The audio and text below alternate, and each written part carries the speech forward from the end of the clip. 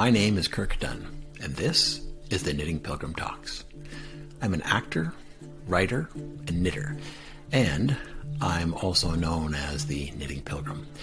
I earned that title because in 2003, I was awarded an Ontario Arts Council Chalmers grant to knit stitched glass, an installation of 3 large panels designed in the style of stained glass windows, which look at the commonalities and the conflicts between the 3 Abrahamic faiths, Judaism, Christianity, and Islam. They took me 15 years to knit. And when the project was complete, my wife Claire and I wrote a play called The Knitting Pilgrim about my experience knitting stitch glass and my research into interfaith relations. One thing that wasn't covered in the play was the meaning behind the imagery in the knitted panels. So this series explores each section in conversation because ultimately the project is about having conversations with empathy and curiosity about how we understand and sometimes misunderstand each other. Welcome to the Knitting Pilgrim Talks.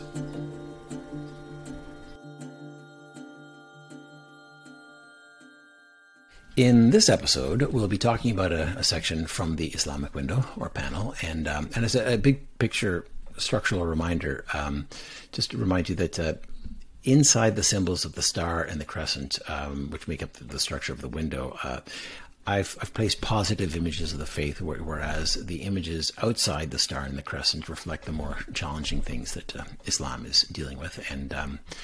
And today we're going to be talking about one of those challenges, and that is the terrible press that Islam receives in Western media. So if we take a look at the window, we can see just to the left of the star an image of a television set.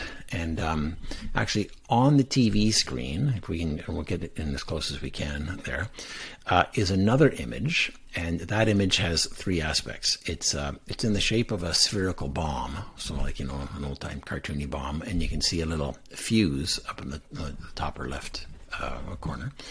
Or not corner because it's spherical, in the top left side. And the crescent and the star of Islam are actually incorporated into that shape, as is the globe, like the earth. And these images were inspired by a conversation I had with a Muslim women who told me, it's ironic because I feel we have the best religion with the worst press. And to talk to us today about Islam and the modern media, I'd like to welcome Dr. Catherine Bullock. Dr. Bullock is a lecturer in the Department of Political Science at the University of Toronto, Mississauga, where her teaching focus is political Islam from a global perspective. And her research focuses on the Muslim experience in Canada, including, among a great many other things, the representation of Islam and Muslims in the media.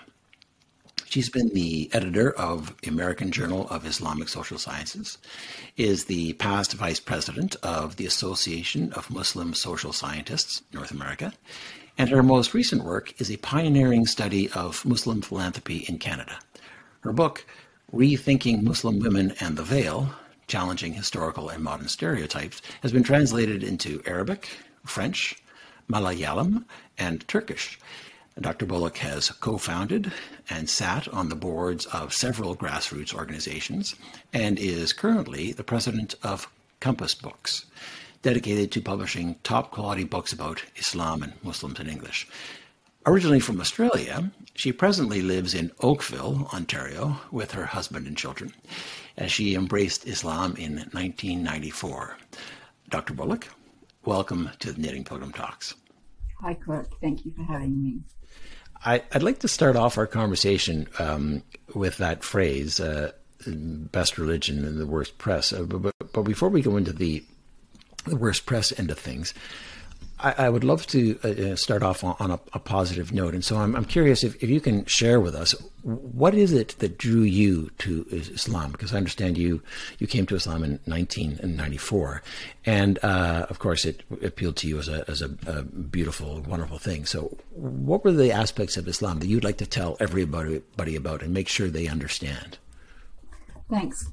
I really like the way of studying this topic. I came to Canada in 1991 as an atheist feminist who was quite hostile towards Muslims, although I didn't really realize it at the time. But the images on the TV were of men with their little Qurans, the big beards, the burning the effigies of George Bush. They were shouting Allahu Akbar, Allahu Akbar with their guns and death to America, and they seemed very scary. That they were out to hate the West and hate us. And when I got to Queen's University, I was actually scared when I met people who told me they were, I met one guy from Libya, and I was thinking, oh my God, why University of Queen's let in a terrorist?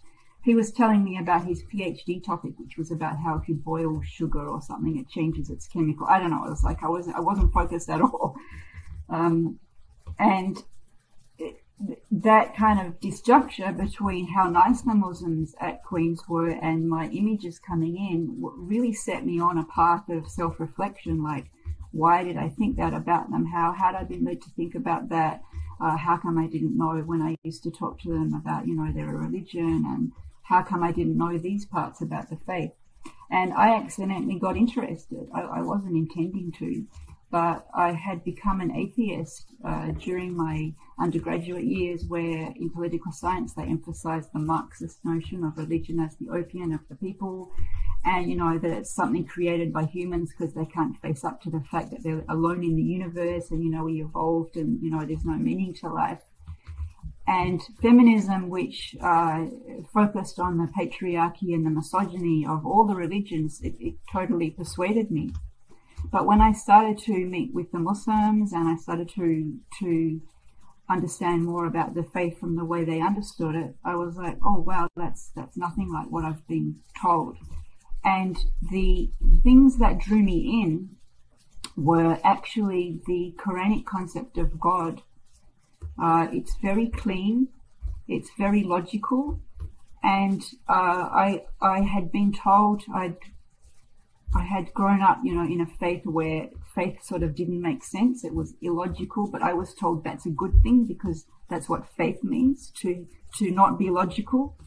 And I was so impressed with meeting a faith that was also logical. So the journey from atheism to belief, in a way, was the hardest, because how do you become someone who doesn't believe in the existence of God to believing a creator? And I actually spent a lot of time reading lay physics, which talks about the intelligent design, the creative design behind the universe, the designer. Now, these physicists don't always believe in God or organized religion, but the evidence around the idea of intelligent design in the universe, for me, was very compelling. And I'm like, okay, so the universe has a design, there's an intelligence behind it. I don't mind calling that intelligence God.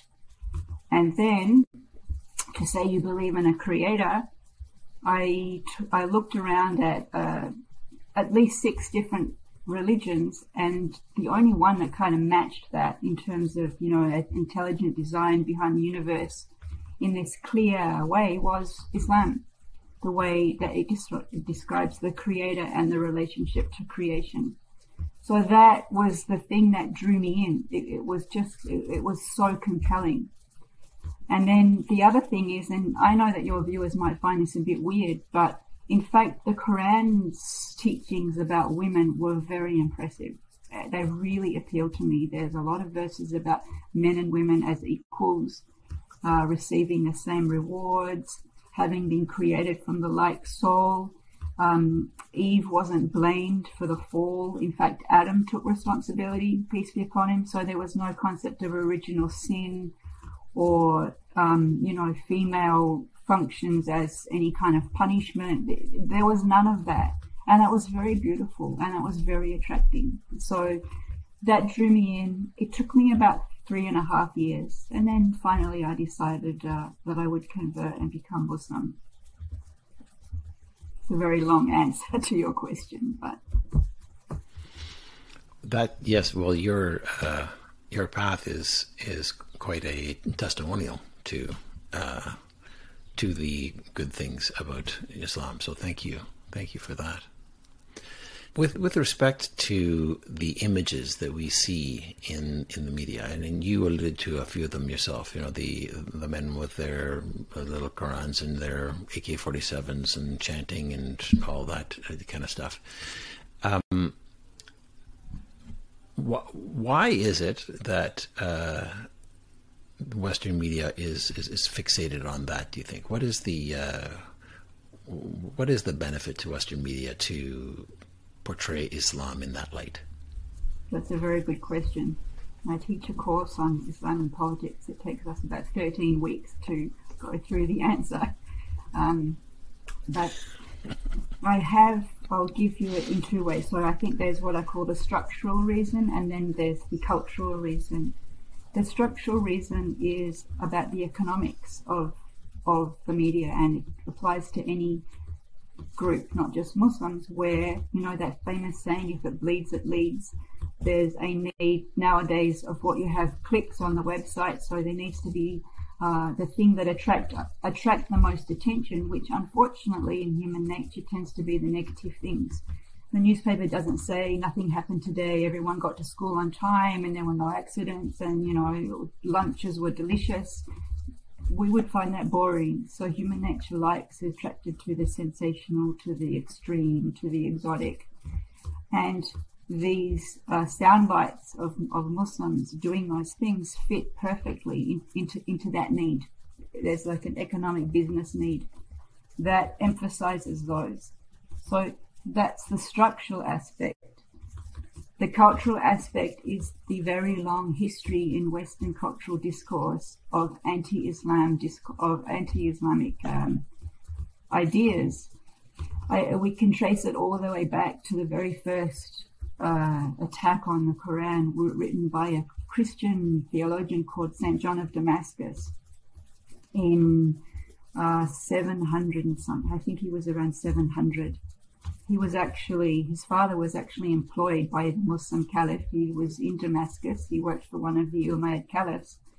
And his son, who became St. John of Damascus, then went to Jerusalem to become a monk. And he wrote a book, The Fount of Knowledge, where he talked about the heresy of the Quran. It's, Muhammad as this horrible, disgusting man, a heretic creating a disgusting religion. And in a way that he has set many of the images that have survived all through Christendom, the Crusades. Then you have the colonial era, which also put forward this idea of Muslims as backward and in need of civilizing. Then once we move beyond Christendom into the secular world, many of these images have remained.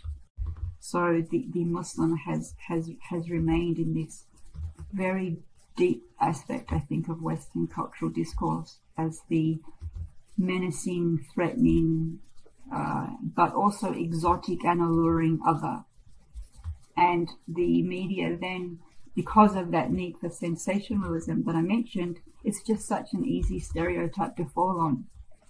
A lot of Muslim men have long beards and turbans, but did you ever see someone like that interviewed to talk about, I don't know, relationship advice or how to fix the environment? Or, the viewer would be like, there'd be such a disconnect. Like, this is the image of an evil terrorist. Why is he telling me about relationship advice? Like, it just wouldn't compute. So it's easier for the media not to tamper too much with the audience's expectations. I see. Yes. Now, you mentioned St. John of Damascus. If I could just go back to that.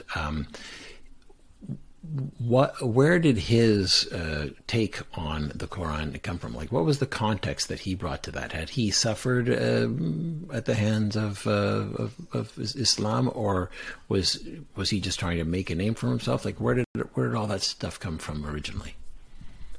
Well, that's a wonderful question. To the best of my knowledge, he didn't suffer.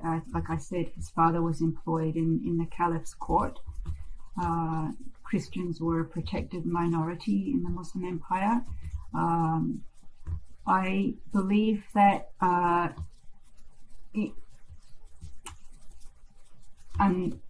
this could be wrong, but what I remember from my studies, which is done a bit of a long time ago, in fact, a lot of the Christian Arabs were becoming friendly friendly with the Muslims, and there were some leaders who were a bit worried about that. They thought maybe their minority was going to lose its identity, and so there was a need to explain this new religion that they were living under. Saint John of Damascus, there was a myth at the time that Muhammad had wanted to be Pope and had failed, and so he schismed off and set up a heretical religion. So I think, in fact, there are Muslims who do this today, the minority. They feel under threat. So the best way to defend yourself is to attack what you feel is threatening you. And I think that's how I would explain it. Right. Well, that makes sense. And yes, we definitely do see that where people are feeling concerned about that the other, and the best defense is a good offense. Yeah. Okay. Now, I mean, there are so many things that I can think of in the press that still. That are still pushed on us as consumers, because I think that's where we are. We're consumers of news media, things that are anti-Muslim and Islamophobic, things like the repeated coverage of 9/11, and that certainly it is meant to be a remembrance of that terrible tragedy, and yet we rarely hear about the Muslim remembrance of that, and how that affected Islam, and how Muslims feel about that. In fact, we don't hear about that at all. So, in all of these things, and again, the other thing that occurs to me is the fatwa that was declared or that was passed against Salman Rushdie. We never hear about the fact that almost virtually all Muslims said that this is inappropriate, and this is not what we don't agree with this, and we encourage it not to be followed, and really just shunned it. What can Islam do about that, or what can be done? That's an extremely good question. I think there are at least two things that I can think of that can be done. The first one is that there needs to be more Muslims in the newsrooms, in Hollywood, in the CBC, who are part of that daily conversation when they get together and decide what stories will we cover today and what's our angle. I think the more Muslims you have in those conversations, the more they're able to bring up the other perspectives. So, for example, if we were talking about 9/11, the Muslims in the newsroom could say, "Well, I know people who were in the towers who died. I know people who were part of the firefighters, the first responders. Let's tell their stories." So, the more that you get Muslims as part of that decision-making circle, the more you'll see those perspectives being brought.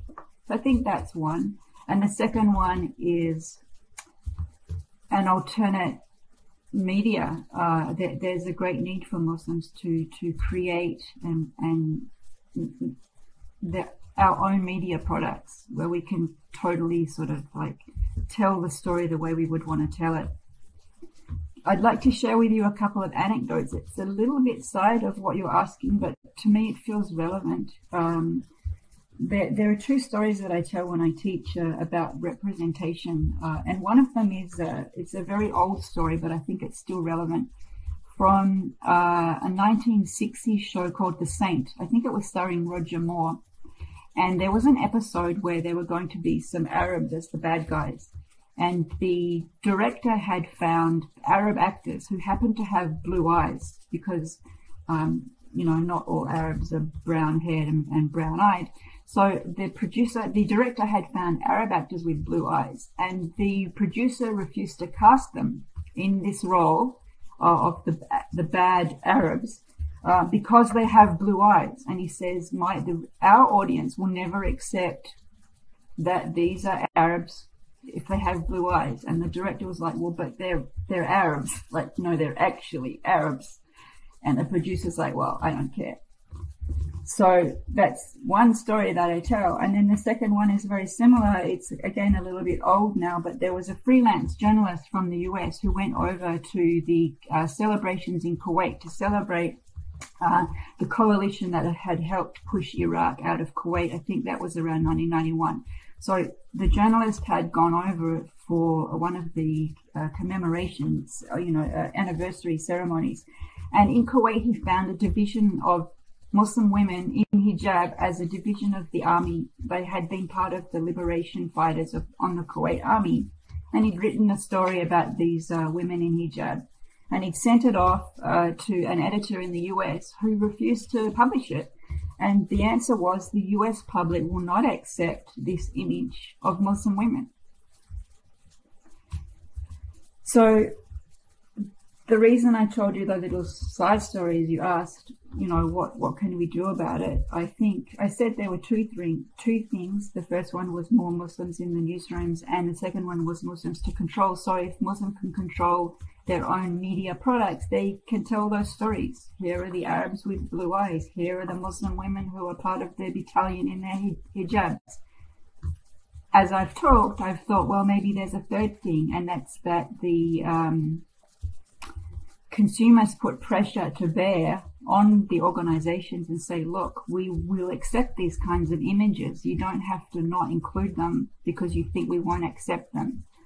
It's a bit the same how there have been these debates about casting.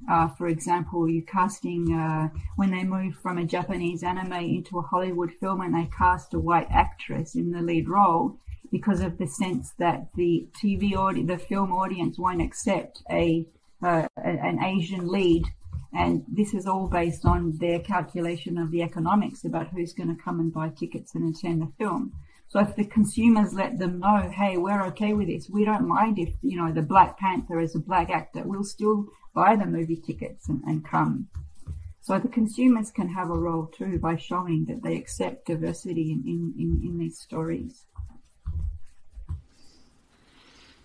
Yeah, that's important. There's a place for us as an audience to ask for the stories, and as I think I mentioned earlier, consumers. In some ways, the consumer is king. The consumer gets what the consumer wants, and so if we, the consumers, ask for more diversity, that's what we'll get. And I think in many ways we're seeing that now.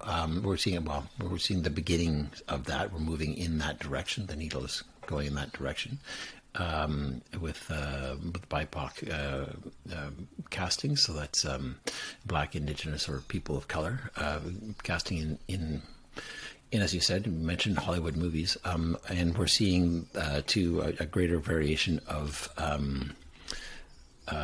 diversity when we look at our newscasters. We're certainly noticing that, and now it's about not just the people who are in front of the camera, now we need them behind the camera and actually bringing forward those stories that give us that interest, that diversity, because as we all know, diversity is what makes life interesting. If we haven't got that, life gets pretty boring pretty quickly, and that's across the board, not just in our palettes or one specific thing. Now, it certainly when I look at the media and I see how Muslims are portrayed in the media, I can see that bias, that anti-Islamic bias.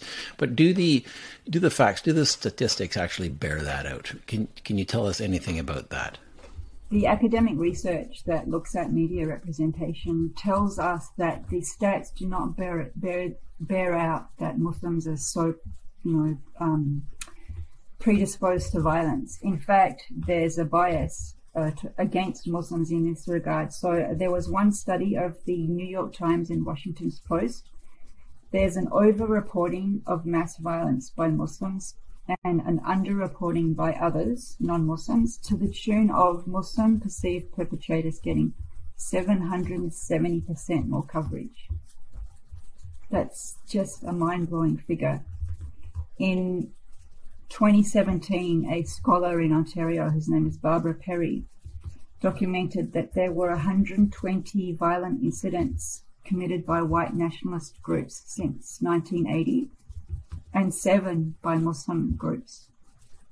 So 120 by white nationalist groups since 1980, violent incidents, and 7 by Muslims.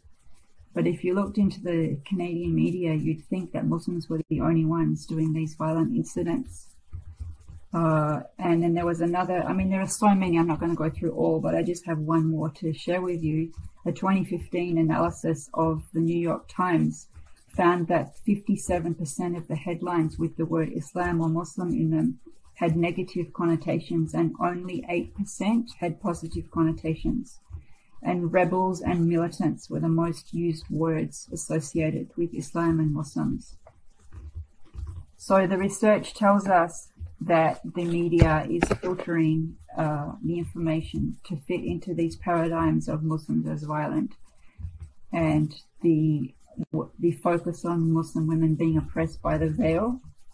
There's another study that I'll mention. I hope I'm not getting too bogged down in statistics, but there was a survey of the New York Times and the Washington Post's last 35 years of coverage, and it found what's called a confirmation bias. So Muslim women were covered when their rights were violated, but other women were covered, overseas coverage this is, when their rights were respected. So the reporting overemphasized rights violations for Muslim women and underemphasized countries in which their rights are respected, and the flip side for the non-Muslim women. So this leads to the idea, that the Western women are empowered and liberated and violence never happens to them, and Muslim women, the only thing that happens to them is violence. So these are the ways in which the stereotypes, the media is confirming their stereotypes with distorted evidence. Dr. Bullock, thank you so much. This has been a really interesting conversation. I thank you for your time and your insight. You're very welcome. My pleasure. If you would like to get in touch with Dr. Kathy Bullock, you can reach her through contacting me at www.kirkdunn.com. This has been an episode of the Knitting Pilgrim Talks. We'd like to thank the Ontario Arts Council for their support of this conversation series and their funding of Stitch Glass, and the Toronto Arts Council and the Canada Council for the Arts for their support of the Knitting Pilgrim Show. If you'd like to hear more conversations like this about interfaith matters, stitched glass, and knitting, please check out our episodes at kirkdunn.com or the Knitting Pilgrim YouTube channel.